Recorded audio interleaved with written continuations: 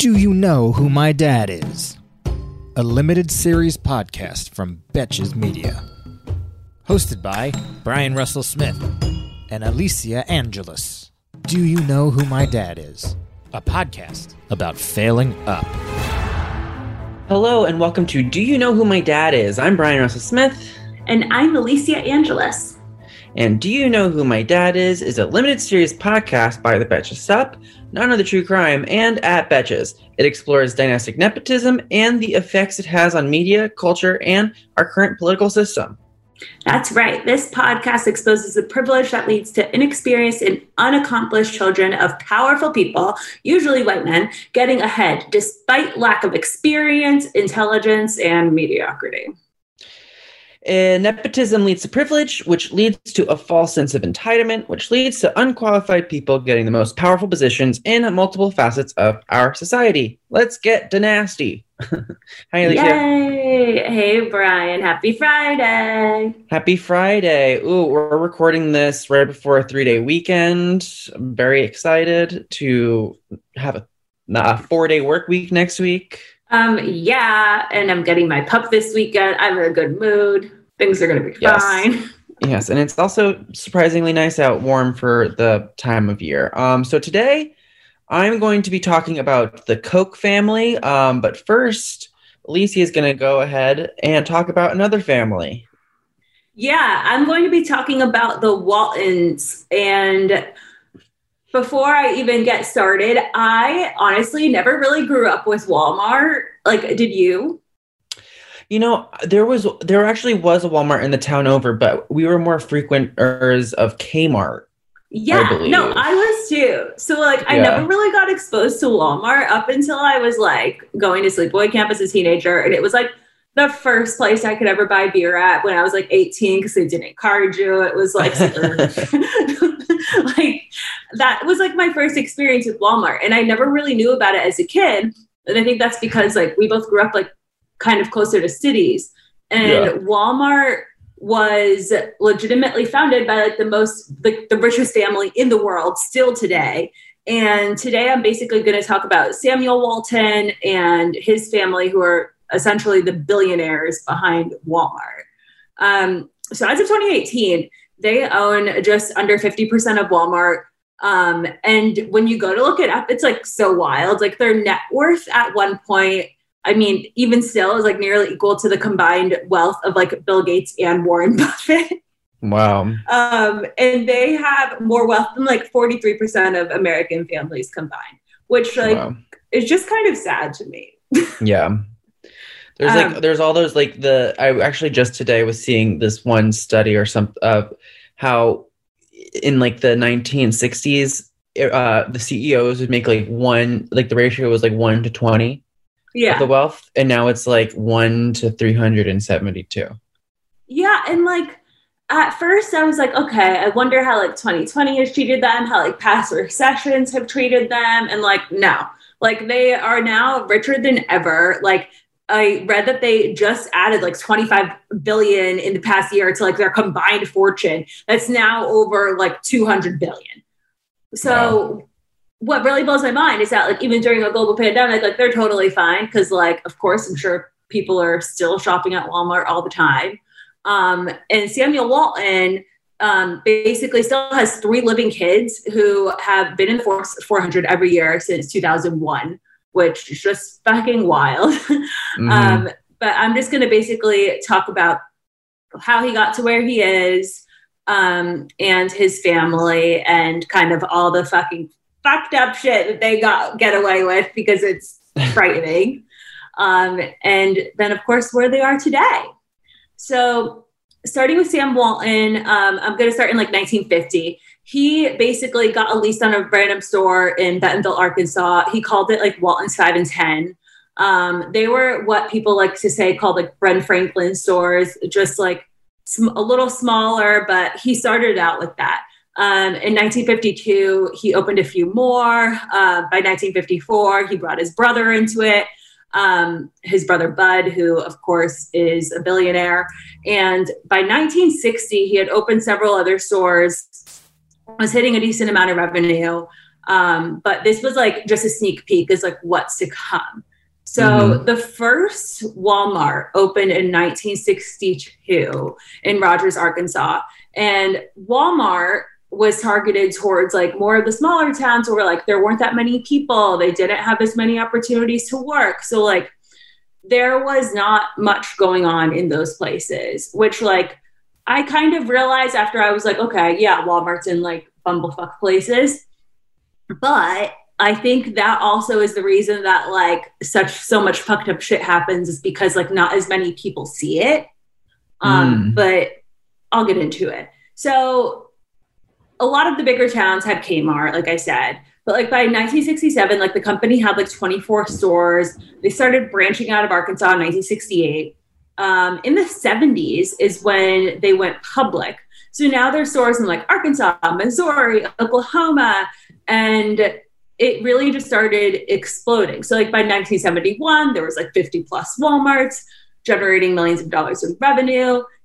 Samuel was listed on like the New York Stock Exchange by like 1972, was expanding to like Louisiana and Kansas.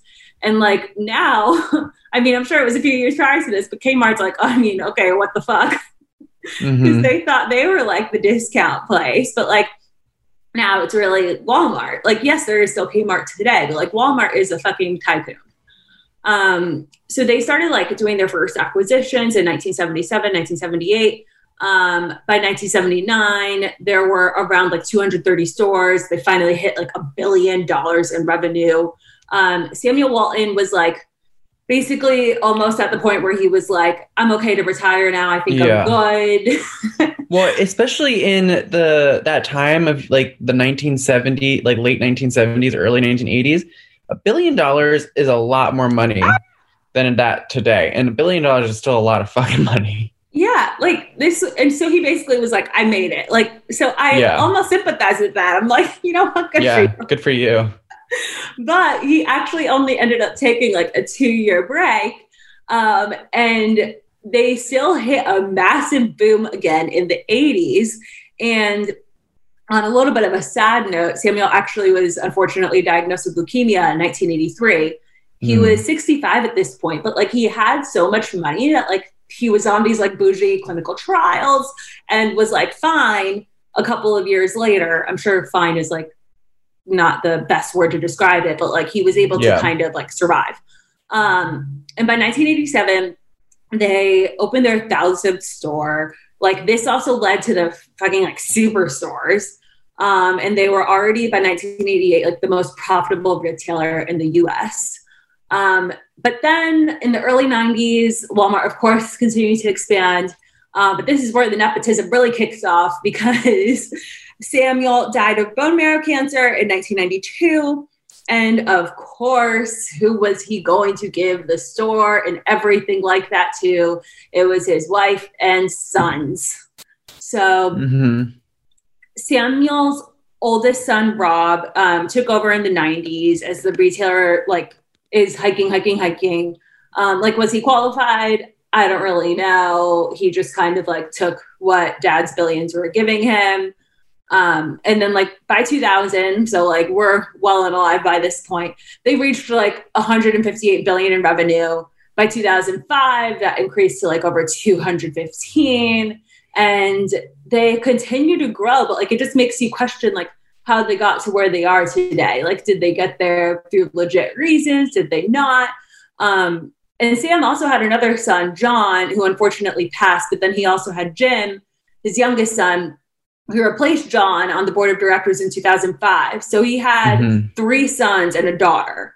And like, it was interesting because Sam's other son, Jim, like worked on other family businesses. So then I'm like, okay, maybe like they weren't as the most like the most nepotism as they ever was. But I'm like, okay, he did end up going into the store anyway. But then my, of course, question was, what about the women? Yeah. It seems like that's a recurring theme. Oh yeah. With a lot of these stories. Like, that's what is so depressing, but here we are. Yeah. So like, as nepotism tends to go, I'm wondering where the women are. I look up Sam's wife, Helen Walton, and she actually was like a prominent art advocate. And Sam, of course, made sure to like leave her some of his billions when he passed. But she was like also a philanthropist. That's another common theme that I feel like we see with every fucking family. She like headed up the Walton Family Foundation, established like children's enrichment centers in Bentonville, aka Walmart, like HQ. And they also had one daughter, Alice Walton. Alice Walton is like kind of a little icon. She's still a billionaire on Forbes 400 all the time. But she was kind of the black sheep of the family because she was the one who wasn't necessarily like in the depths, like with all the Walmart shit. She actually was like more involved with the arts, similar to her mother. And let me tell you, the scandals that she got away with are hilarious. Yes. This show is sponsored by BetterHelp. We all carry around different stressors, big and small. When we keep them bottled up, it can start to affect us negatively. Think of yourself like a bottle of sparkling water.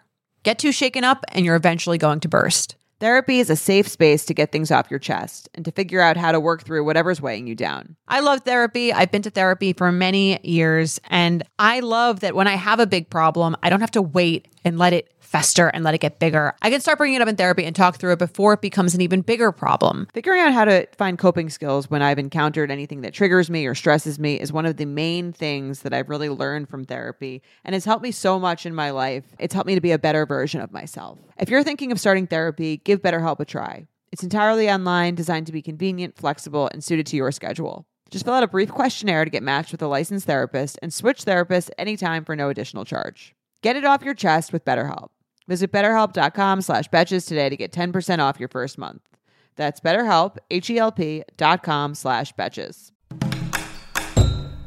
So going into Alice, Alice was like Sam's only daughter. She legitimately had like between like 4 and 5 DUIs. And of course, never really like had to go to jail for longer than like a few hours and like, you know, totally fine, still a billionaire, everything's fine. So just a small sneak peek at her like millions of incidents, it seems like. In 1983, she lost control of her Jeep, shattered her leg, had to be airlifted out, was fine. Wow. Like you would think this was the first one. Okay. In 1989, she crashed into a pedestrian who had just, quote, stepped out into the road. Oh my gosh. I read ahead. I was looking at your outline. That's why I just gasped before. Yeah. I didn't want to say till you got to it. I was like, and like she didn't have to go through any charges for it. And then like it gets better. Like you think like, okay, maybe she's gonna like sober up a little bit and like get in control of her life.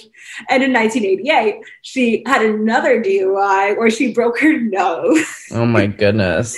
In Arkansas in 2011, she even was caught drunk driving home from her own fucking event. Oh my goodness. And she spent 9 hours in jail, but of course was left unpunished. And like in 2013, she had like yet another similar case where her case just ended up being dropped. Like, why, if you have that much money, why do you drive anywhere? I would never drive again. If I was worth billions of dollars, like I don't need, like I like to drive. I think it's fun, but I'd rather not. Like, I always say that I like hate driving. I feel like it's just the New York part of me, but like I would imagine if I even ever made it to a mill, I know, especially like that's the other thing. It's like, okay, maybe I would drive like during the day, but if I like even thought that I maybe would have one drink, like, oh, okay, you know what? I'm just gonna call up this Uber. You know what I mean? Like, there's no way I would ever drive. For any social event ever. Like, come on. Well, it's also, you look cooler when you come in and out of a car anyways. Yeah. Like when you drive yourself, that's not a classy. And like, that was only like a sneak peek at all the scandals. Like Walmart is so much more fucked up that I was like, okay, like what could be even more scandalous? And like, it gets so much worse. Like Alice, I think is just like covering the surface. So Walmart is like a major like anti-union company.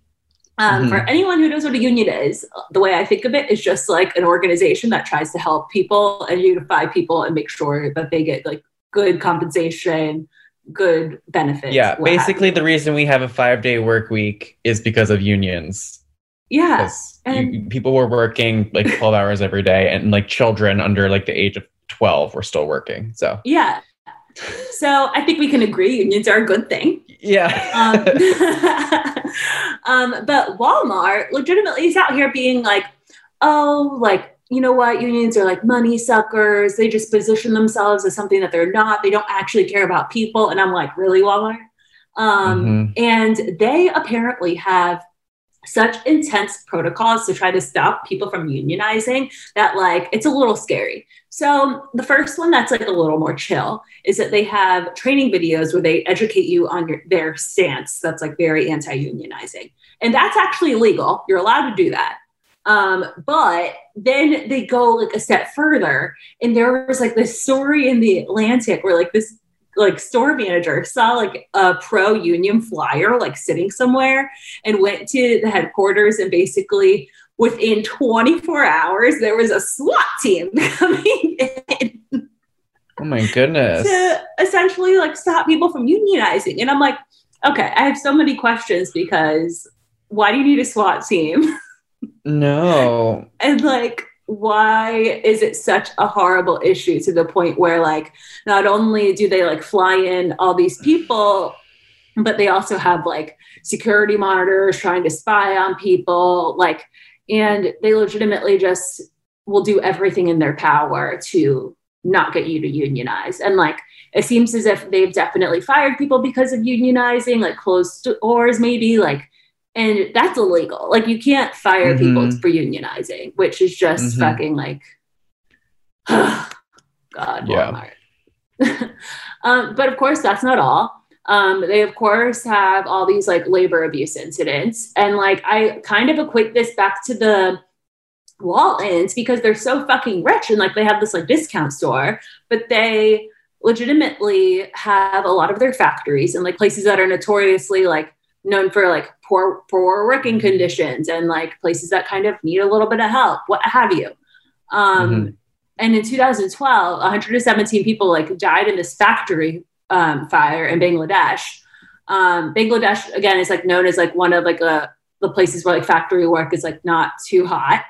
And there were legitimately like walked exits, people jumping out of windows, and like it was hell. Walmart didn't do anything about it. Like they didn't like help the families afterwards or anything. And this just like, I mean, like the New York Times covered this and they literally were like, this just like goes to show like there's some issues that need to be taken care of. And the following year, another building over there collapsed and killed over 1,100 people. Also in Bangladesh?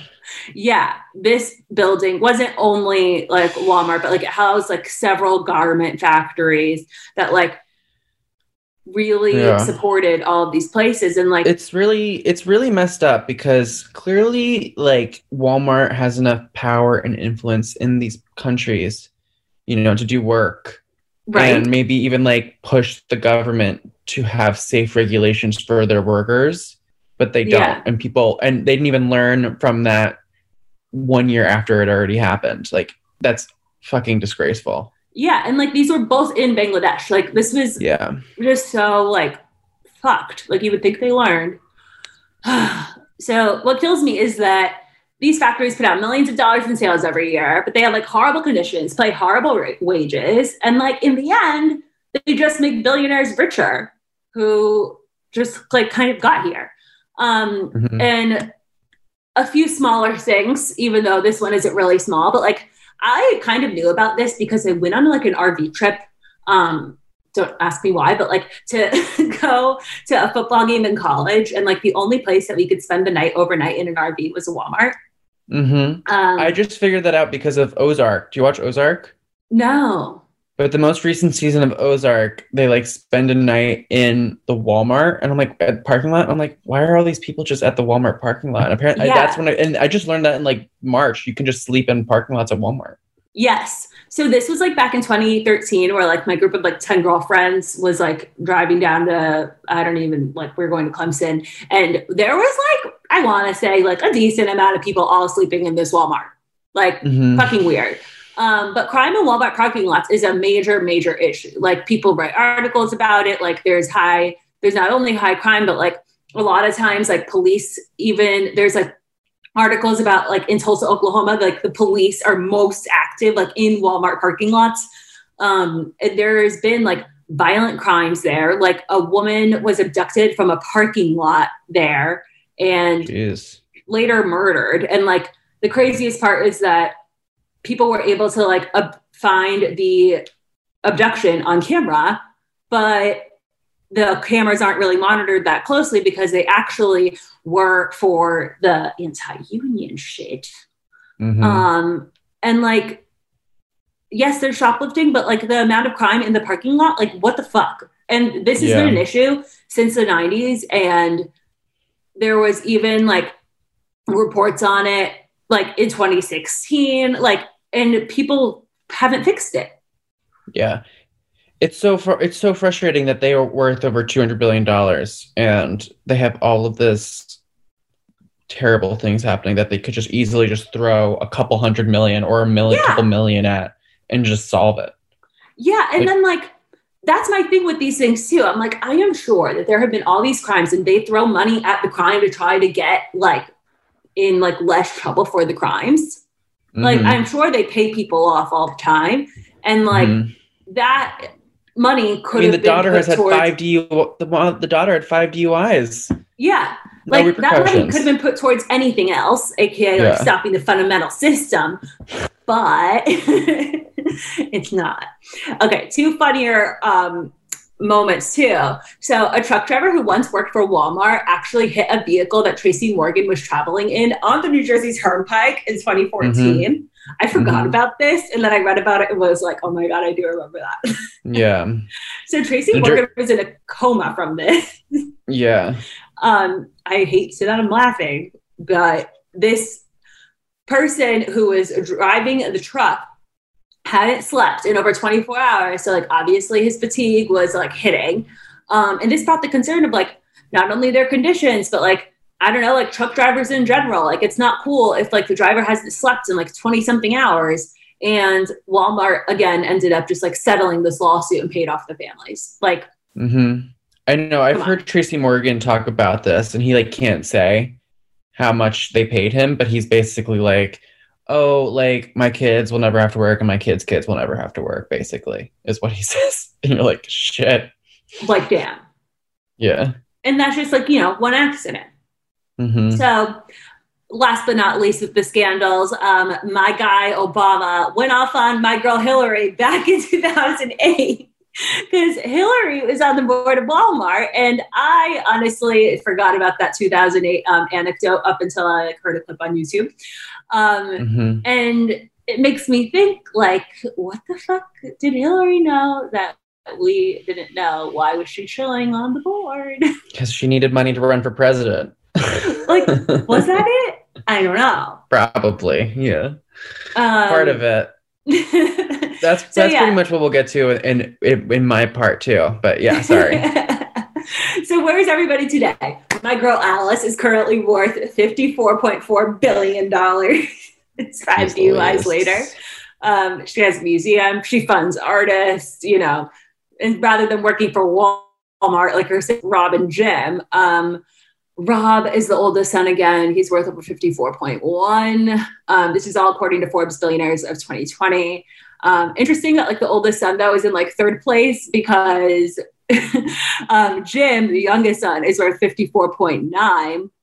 And he is like the richest of the three living ones. Rob also has a daughter, Carrie Walton Penner, whose husband, Greg Penner, was named chairman of Walmart in 2015. So like, obviously they're rich as fuck.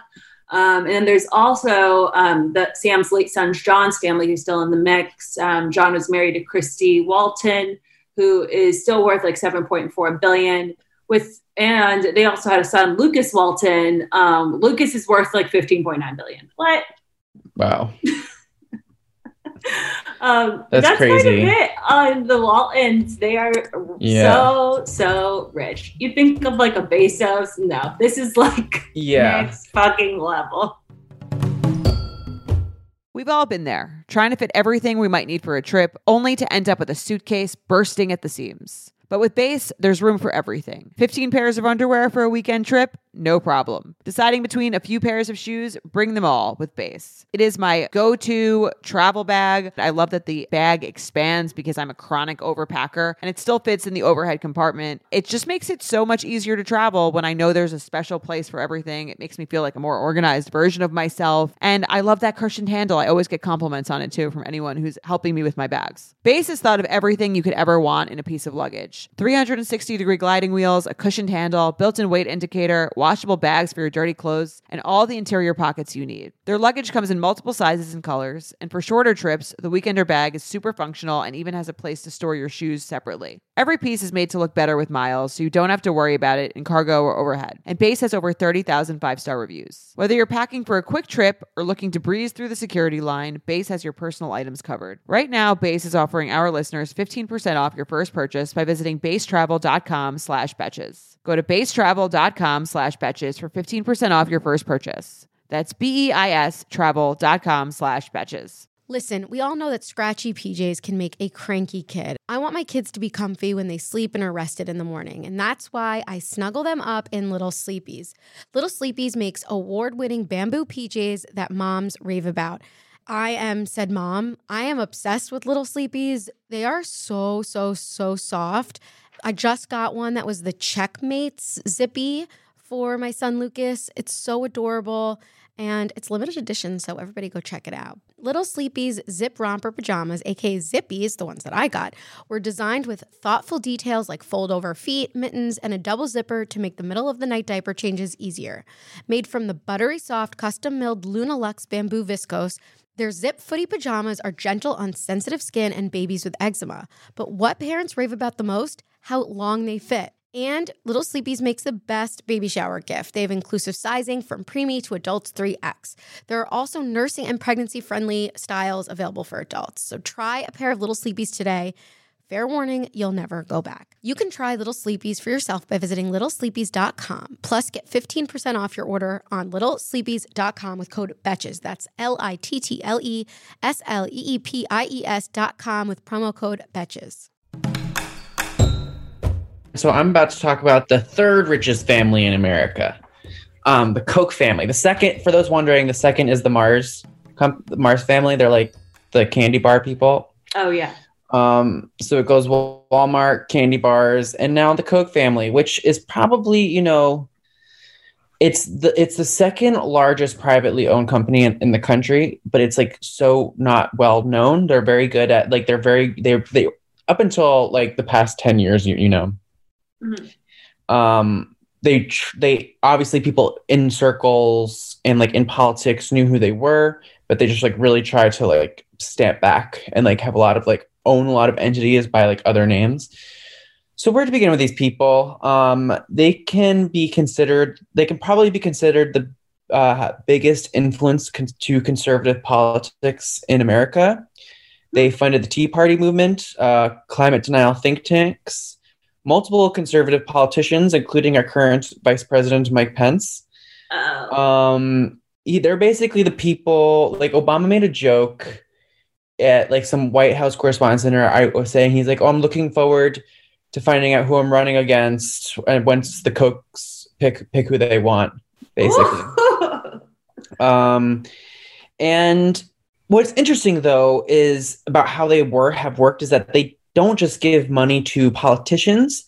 They fund institutes and groups that, to like sort of, to steal a term from Kellyanne Conway, create alternative facts, they call themselves philanthropic groups, but basically it's just to push a political agenda.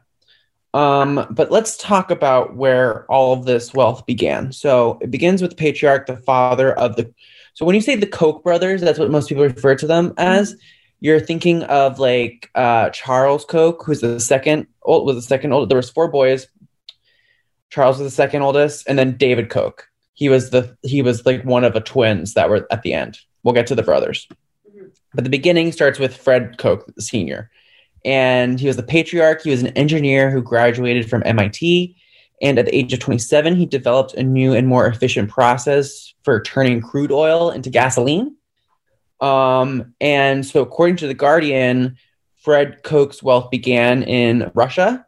He received $500,000 from Stalin, Joseph Stalin, the dictator. And he received this money for his assistance in constructing 15 oil refineries in the Soviet Union in the 1930s. And then a few years later, his company, Winkler Koch, helped the Nazis in Germany complete their third largest oil refinery. This facility, he was from Arkansas, so there's questions about this. This has very similar ties to like early Bush family. Oh, yeah. The facility produced hundreds of thousands of gallons of high-octane fuel for the German Air Force until it was destroyed by the Allied bombs in 1944. So there was also this thing called the John Birch Society. He was one of the founding 11 members. And this was like during like the Red Scare, McCarthyism stuff. And basically they supported limited government and opposes wealth redistribution and economic interventionism. So this is something that comes up a lot with the Koch family and their political aspirations. They basically wanted, and they still want, like, no government involvement in anything. They just think like they are like the small government. Like they don't think there should be any regulation on anything. It should just basically Wild West. Super conservative take. Yeah, and so this society, they accused scores of prominent Americans, including President Dwight Eisenhower, of communist sympathies. And in 1960, Koch wrote that the colored man looms large in the communist plan to take over America. Oh, no. So not great. And these ideals were really passed on to the four children. They even had a Nazi au pair. She was such a Nazi that when Hitler came to power, she was like, I need to leave America. She was in America at the time. And she's like, I need to celebrate with the Fuhrer. That's what she said. So they had this like very intense upbringing and, yeah. So Fred Koch dies and he had left 32-year-old Charles Koch in charge. He's the second born. The Fred Koch, the oldest son, he's Fred Koch Jr. He's basically what I will call later the black sheep of the family. But Charles started working for his dad at 27. He and his brother David were also MIT graduates and engineers. Wow. And when they took over the company, it was valued at around like $21 million. And that's like 1960. So that's still a lot of money, obviously. Yeah. And it was just like making oil refineries and like basically working in big oil. But then Charles, once he took over, he expanded the business with a series of strategic acquisitions of mostly oil and energy related companies, such as like refineries and pipeline operations. And then they've since expanded into so many things like I think they own Dixie Cups. Just like the random shit that like you find around your house that you just forget that like everyone has, you know what I mean? Like they have Charmin. Mm-hmm. They a good chance is that they own it. So scandals. I'm going straight to the politics of this because the Kochs and their network have spent hundreds of millions of dollars in support of their particular brand of conservatism. It's one of limited government, more lenient immigration policy, free trade, free markets, and limited corporate regulations. And so while running Koch Industries, their business, with a revenue of $100 billion a year. So they make so much money and they make so much money off of oil. They want to produce politicians that will not regulate their oil or will regulate their money. It's basically what they want. So no government involvement. So they just put this behind people. Mm-hmm. So because so much of their network's money has been funneled through an array of nonprofits where like full disclosure of finances is not required, it's impossible to assess how much money that they've really spent on, everything that they are trying to do. So they have helped propel the Tea Party in 2010 to take over Congress. They spent about $400 million on the 2012 campaign and heavily funded the Republican takeover of the Senate in 2014. Oh, no. According to a Politico article, the Koch brothers have invested more in politics than virtually any other individuals in America, in their philanthropic groups, quote unquote, and like their political machines that are like nonprofits. Their employees, they have 3 times the size of the staff of the Republican National Committee. So they are basically like the Republican National Party. Yeah. Like underground. Yeah. So a lot of this comes from this book called Dark Money by Jane Mayer, which if you want to learn more, I would read about, because I can't, 20 minutes is not enough to talk about all the crazy shit that they've done. You know, they've stolen money from Native Americans, and they like basically drew like, they were accused by the Senate of basically drawing Indian reservations and stealing like millions of dollars of oil from them. Whatever. And so they also realized that they can't just give money to politicians and political movements because people need to vote for them. So they realized this is why they're so terrifying and powerful, and they're very intelligent people. Is that they realized that they needed to change the minds of the voters and the people who vote for them. And so they spent hundreds of millions of dollars on think tanks and universities, which will probably be their biggest legacy. And this brings us to climate change. That's a big scandal.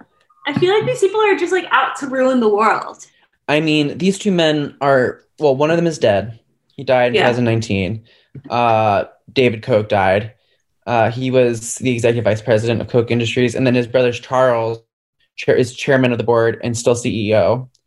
He's like 80, like 2 or something. So like they're so old that like have this ideals from 80 years ago. And clearly their father had a big influence. And so their political ideals come from a time that's like centuries. So the climate group Greenpeace says that the Koch brothers have spent a grand total between 1986 to 2018, $168 million, over $168 million just on climate denial. They have vested interest, because they have interest in denying climate action because they've made billions from their ownership and control of Koch Industries, which is an oil corporation and is, like I said, the second largest privately held company in the country. And their role in climate denial goes all the way back to 1991. And this is when it started to become a topic of climate change and CO2 emissions. Like we started to realize that there was a change happening, and both political parties were on board for this. Like the Republican Party, the current Republican Party, is the only major party in the entire world that doesn't say climate change is fact, that just proves science. Like even the most conservative parties in every other country is like, they're at least aligned on climate. You know what I mean? And so George H.W. Bush was president at the time, and he announced that he would support a treaty limiting carbon emissions. And the Koch brothers strongly opposed this because they were like, no, we need that money. And they've also railed against like public transportation and candidates who have supported expanding those. Wow. So they started making these think tanks, these philanthropic groups that they called them, that basically would just create alternative facts to climate change and have like pay a doctor or pay a scientist to sign off on it.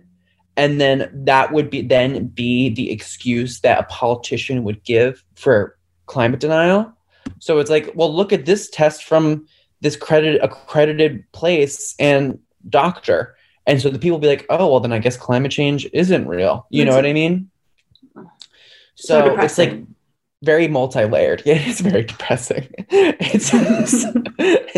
And they also host these like mega donor events that are super, super secret, that like they try and get the richest donors possible. They're like semi-annual. There's like, it's really like really like top secret like shit. And they basically make these agendas be like, this is what you should be spending your money on. And so they got an agenda from one of the 2010 seminars.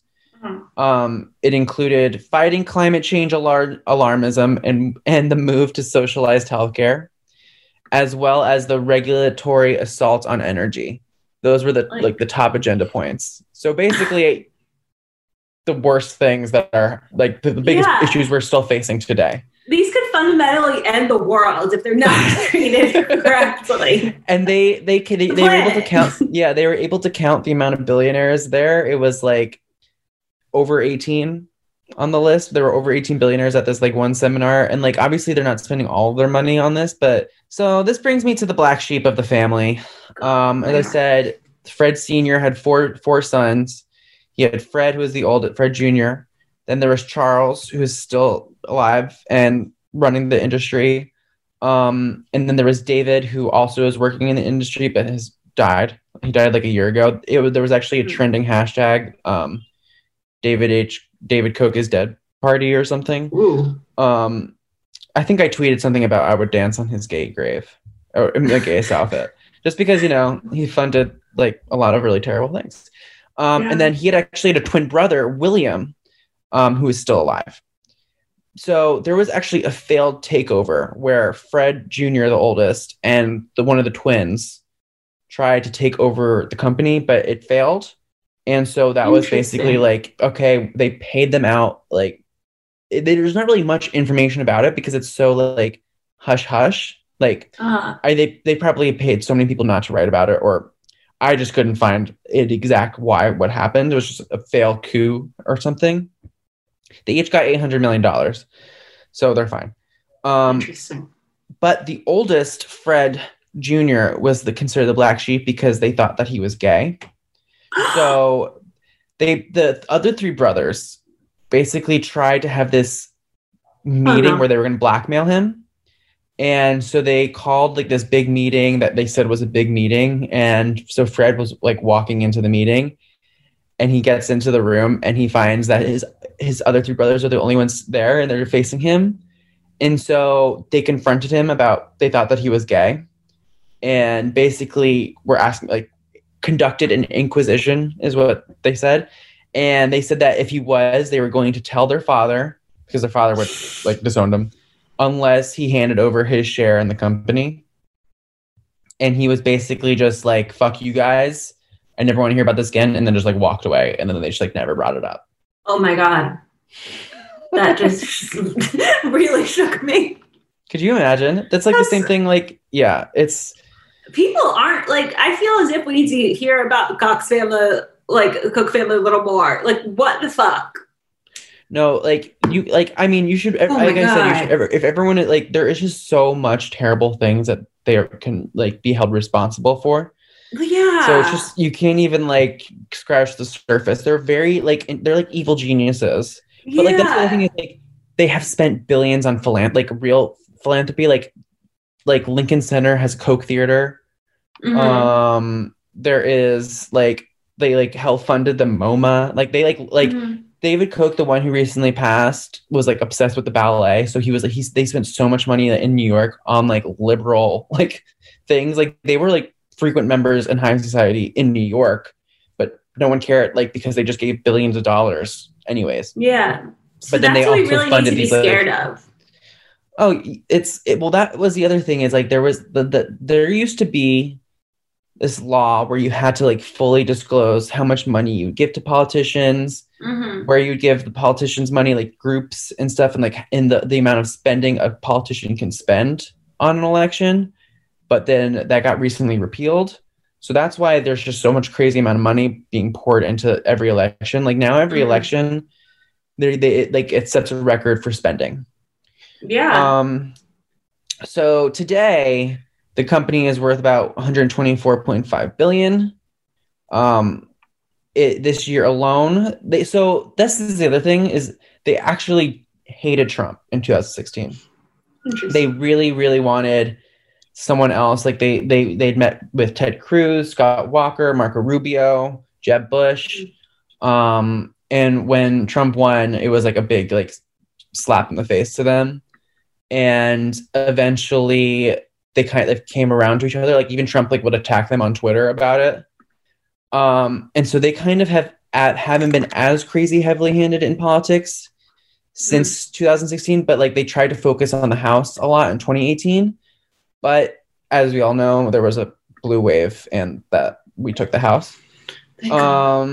For that so time. I think like they and then so this year they spent over $1 million for Republicans running for re-election, but it's mostly been Senate and House campaigns.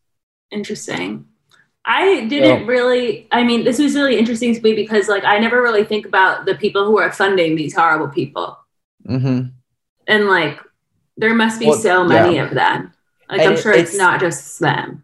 Yeah, I know. And I didn't really think about how hand in hand it went with like politics and science and like the think tank aspect of it. Like, so now they've just been focused on their think tanks in universities. Like that's what they're trying to bankroll is like people promoting the ideals of this, you know what I mean? And like, so like and it's just like, it's just crazy how hand in hand it is like they create these think tanks.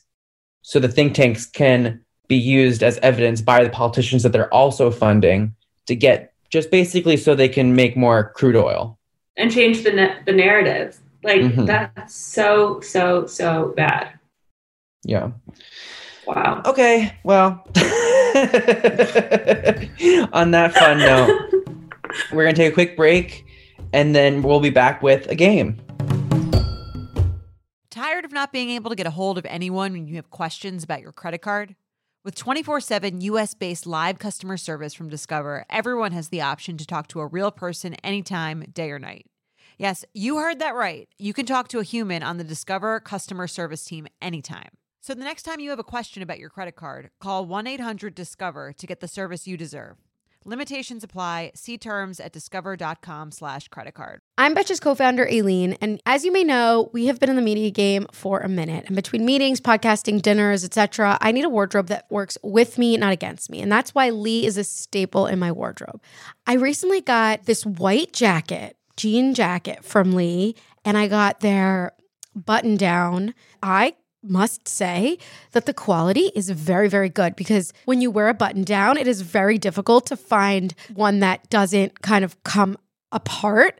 And this one is not only very soft and comfortable, like I can move my arms around, but I really, really like it. It just looks really cute. And it's like Western's so in right now.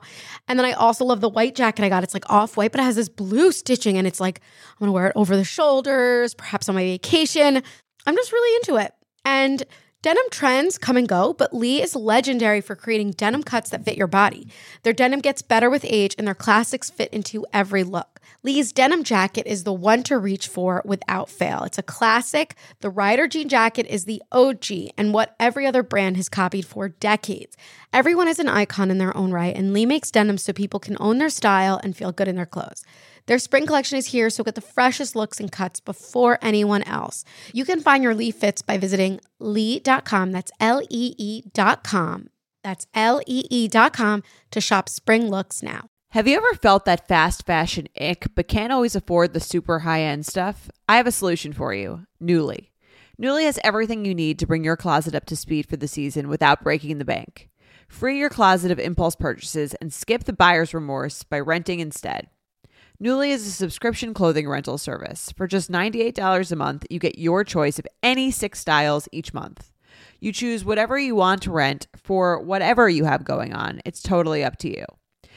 Access to thousands of styles from more than 400 brands. There's no fees, late fees, damage fees, or fees to pause or cancel. So it's no big deal if you lose a button, spill something, or you just need to take a break. They have inclusive sizing up to 5X as well as petite and maternity. Nuuly is a great value at $98 a month for any 6 styles. But right now, you can get $20 off your first month of Nuuly when you sign up with the code BETCHES20. Just go to NUULY.com, that's Nuuly with 2 U's, and enter the code BETCHES20 and sign up to get $20 off your first month. That's NUULY.com, Nuuly with 2 U's, and use code BETCHES20. Nuuly subscription clothing rental. Change your clothes. Welcome back to Do You Know Who My Dad Is? We are going to play a new game. You guys know these games. Sean makes them based off of our episodes. So today we are going to play Retail or Tall Tale. These are facts, some real, some made up, to fool us, all about the Waltons and their retail empire. Yay! Yay! Let's do it. All right, first question. The Walton family built a multi-million-dollar bunker after 9/11. Oh my God. So, like, honestly, this is something that I would definitely do if I had that much money. So, Like, I want to say it's real retail. I want to say it's real because I feel like why not? You know? Like, if you have the money, you might as well spend it. My mind goes to that place, especially during COVID right now. Yeah, a bunker. I've never heard of something like this. Oh my gosh. Yes, so it is a fact. This one appears to be fact, although some claim the bunker is a data center. However, the Waltons do in fact own a bunker in Bentonville that is subject of much speculation.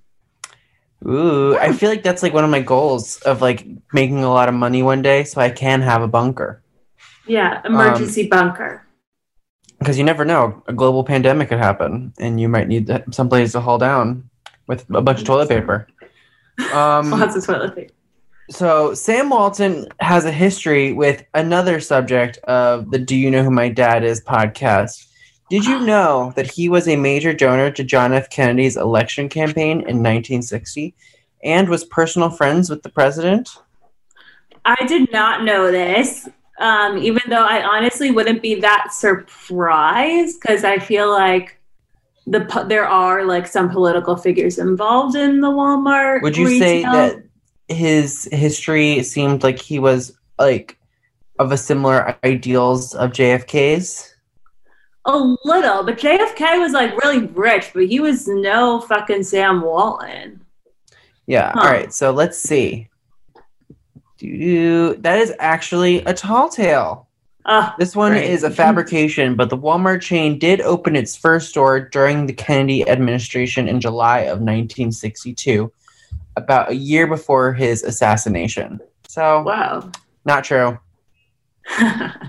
Couldn't have been, I guess. Alrighty, next one. The Waltons are famous for their Walmart stores, but did you know they also dip their toes into makeup by purchasing a controlling interest in none other than Sephora in 2005? What? I did not know this again. I think this also could be true. Because why not? I feel like they could literally just do anything. The richest family in the world. Like, Have why you been not go into Walmart makeup? recently, though? No. When I think of the times I've gone into Walmarts, I do think that the aisles for makeup always did. Now that I see them, they kind of do look like Sephora's walls. A little, like I do remember that they do have like a big makeup section, but I just think about that compared to like CVS. Huh. Okay. Well, I guess let's find out. Oh, it is a tall tale. So this is totally made up, but can you imagine a giant Walmart-style Sephora with makeup as far as the eye can see? I would die. Sephora is and has always been a French-owned company. Ooh, well, maybe we should look at I know. Yeah. All right. What is next? The Waltons are responsible for the most expensive sports stadium on the planet. I mean, this is another thing that I would be like, why not? I want to say there is something that I read somewhere that, and like my whole thing with this podcast is that I have to see things like more than once in order to like think that they're like super important.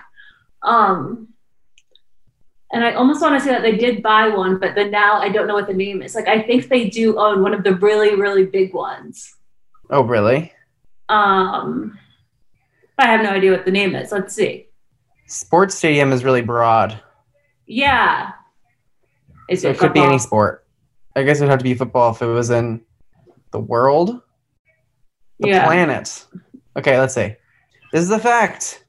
Ann Walter Kroenke is the daughter of Walmart co-founder Bud Walton and married to another billionaire, Stan Kroenke. I don't know if Kroenke is correct or not.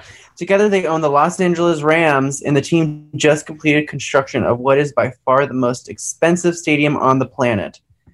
Wow. The stadium is in Los Angeles County. It cost over $5.5 billion. Oh my goodness! Shadowing the number 2 stadium in Las Vegas, which is $1.9 billion. That's a lot of stuff from Walmart. Yeah, I mean, also, like, I guess 1.9 billion is nothing when you have like another 200. 5.5 billion. Oh my God. But I guess it's really good for the economy in Los Angeles. So. Look, I guess. Oh my God. Okay, next one. The original stores that would eventually evolve to become Walmart started with the slogan, "A penny saved is a penny earned." Well, it was like a nickel and dime store. Maybe it is. I have no idea. This also, like, everything just seems to make sense, but maybe Sean is just very good at lying. I think Sean is just really improving. Because these other ones, I feel like I've gotten most of them wrong. So I'm gonna say, I feel like that sounds more like a 7-Eleven slogan. Oh, let's see. Oh, it is a fact. This is true. The Sam Walton started out in retail with his own chain of Ben Franklin 5 and dime stores, which were inspired by the famous Franklin slogan, "A penny saved is a penny earned." Walmart would later launch its own chain of stores, but the same bargain messaging remains. I mean, yeah, Walmart's the cheapest shit ever. That's great. I did not get that. So speaking of slogans, Walmart has had several over the years, but did you know that for a short time their slogan was simply family-owned, mom and pop trusted? What do you think? Think that's real or retail or tall tale? I think that's a tall tale because like that just doesn't make sense. Well, I feel like mom and pop trusted.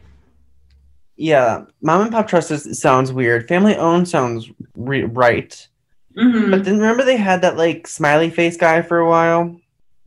Who like rolled back prices? So I don't know. I'm gonna say this is fact, but let's find out. Oh my God, this is not true. This is another tall tale. The only thing Walmart can be trusted to do is put mom and pop stores out of business. So it's unlikely that they'd ever use a slogan like that. Correct. Yeah, because they are trying to like take over the world. They did. Mm-hmm. Alrighty, next one. If Walmart were a country, it'd be the 42nd largest economy in the world, right behind Switzerland. What? You know, I almost even feel like it'd be richer. I think this could be right. I don't know, because I think this could be right. I think because if they're like a $200 billion company, right? Mm-hmm. Over $200 billion. I mean, that's in 42nd. That's a country. That's a country. So I think this sounds right. Yeah, let's see. And it is a fact. Yes, amazingly enough, this is true. As of last year, Walmart earned over $500 billion in revenue in its 2018 fiscal year. $500 billion in 1 year. Oh my goodness. Okay, well, this brings us to our next question. The Walton family gets 100 million richer every single day. I mean, I definitely feel like this is a fact. I feel like that's definitely possible. Yeah, because like they legitimately in the pandemic, like they are like thriving and only thriving. So this is true. Yeah. Bloomberg's list of the richest families in the world from 2019 estimated that their fortune had grown by $39 billion since the Waltons topped the list the previous year. The report explained that the Walton fortune increased by an incredible $70,000 per minute, $4 million per hour, or $100 million per day. Imagine a world. $70,000 a minute? Like it's what? Literally like my salary a minute? Like what? I'm confused.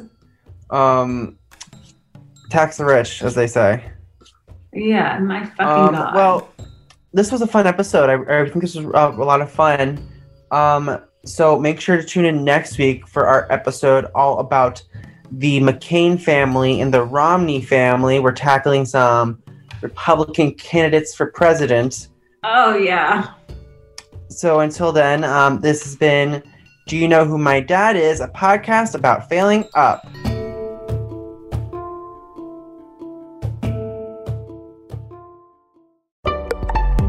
Betches.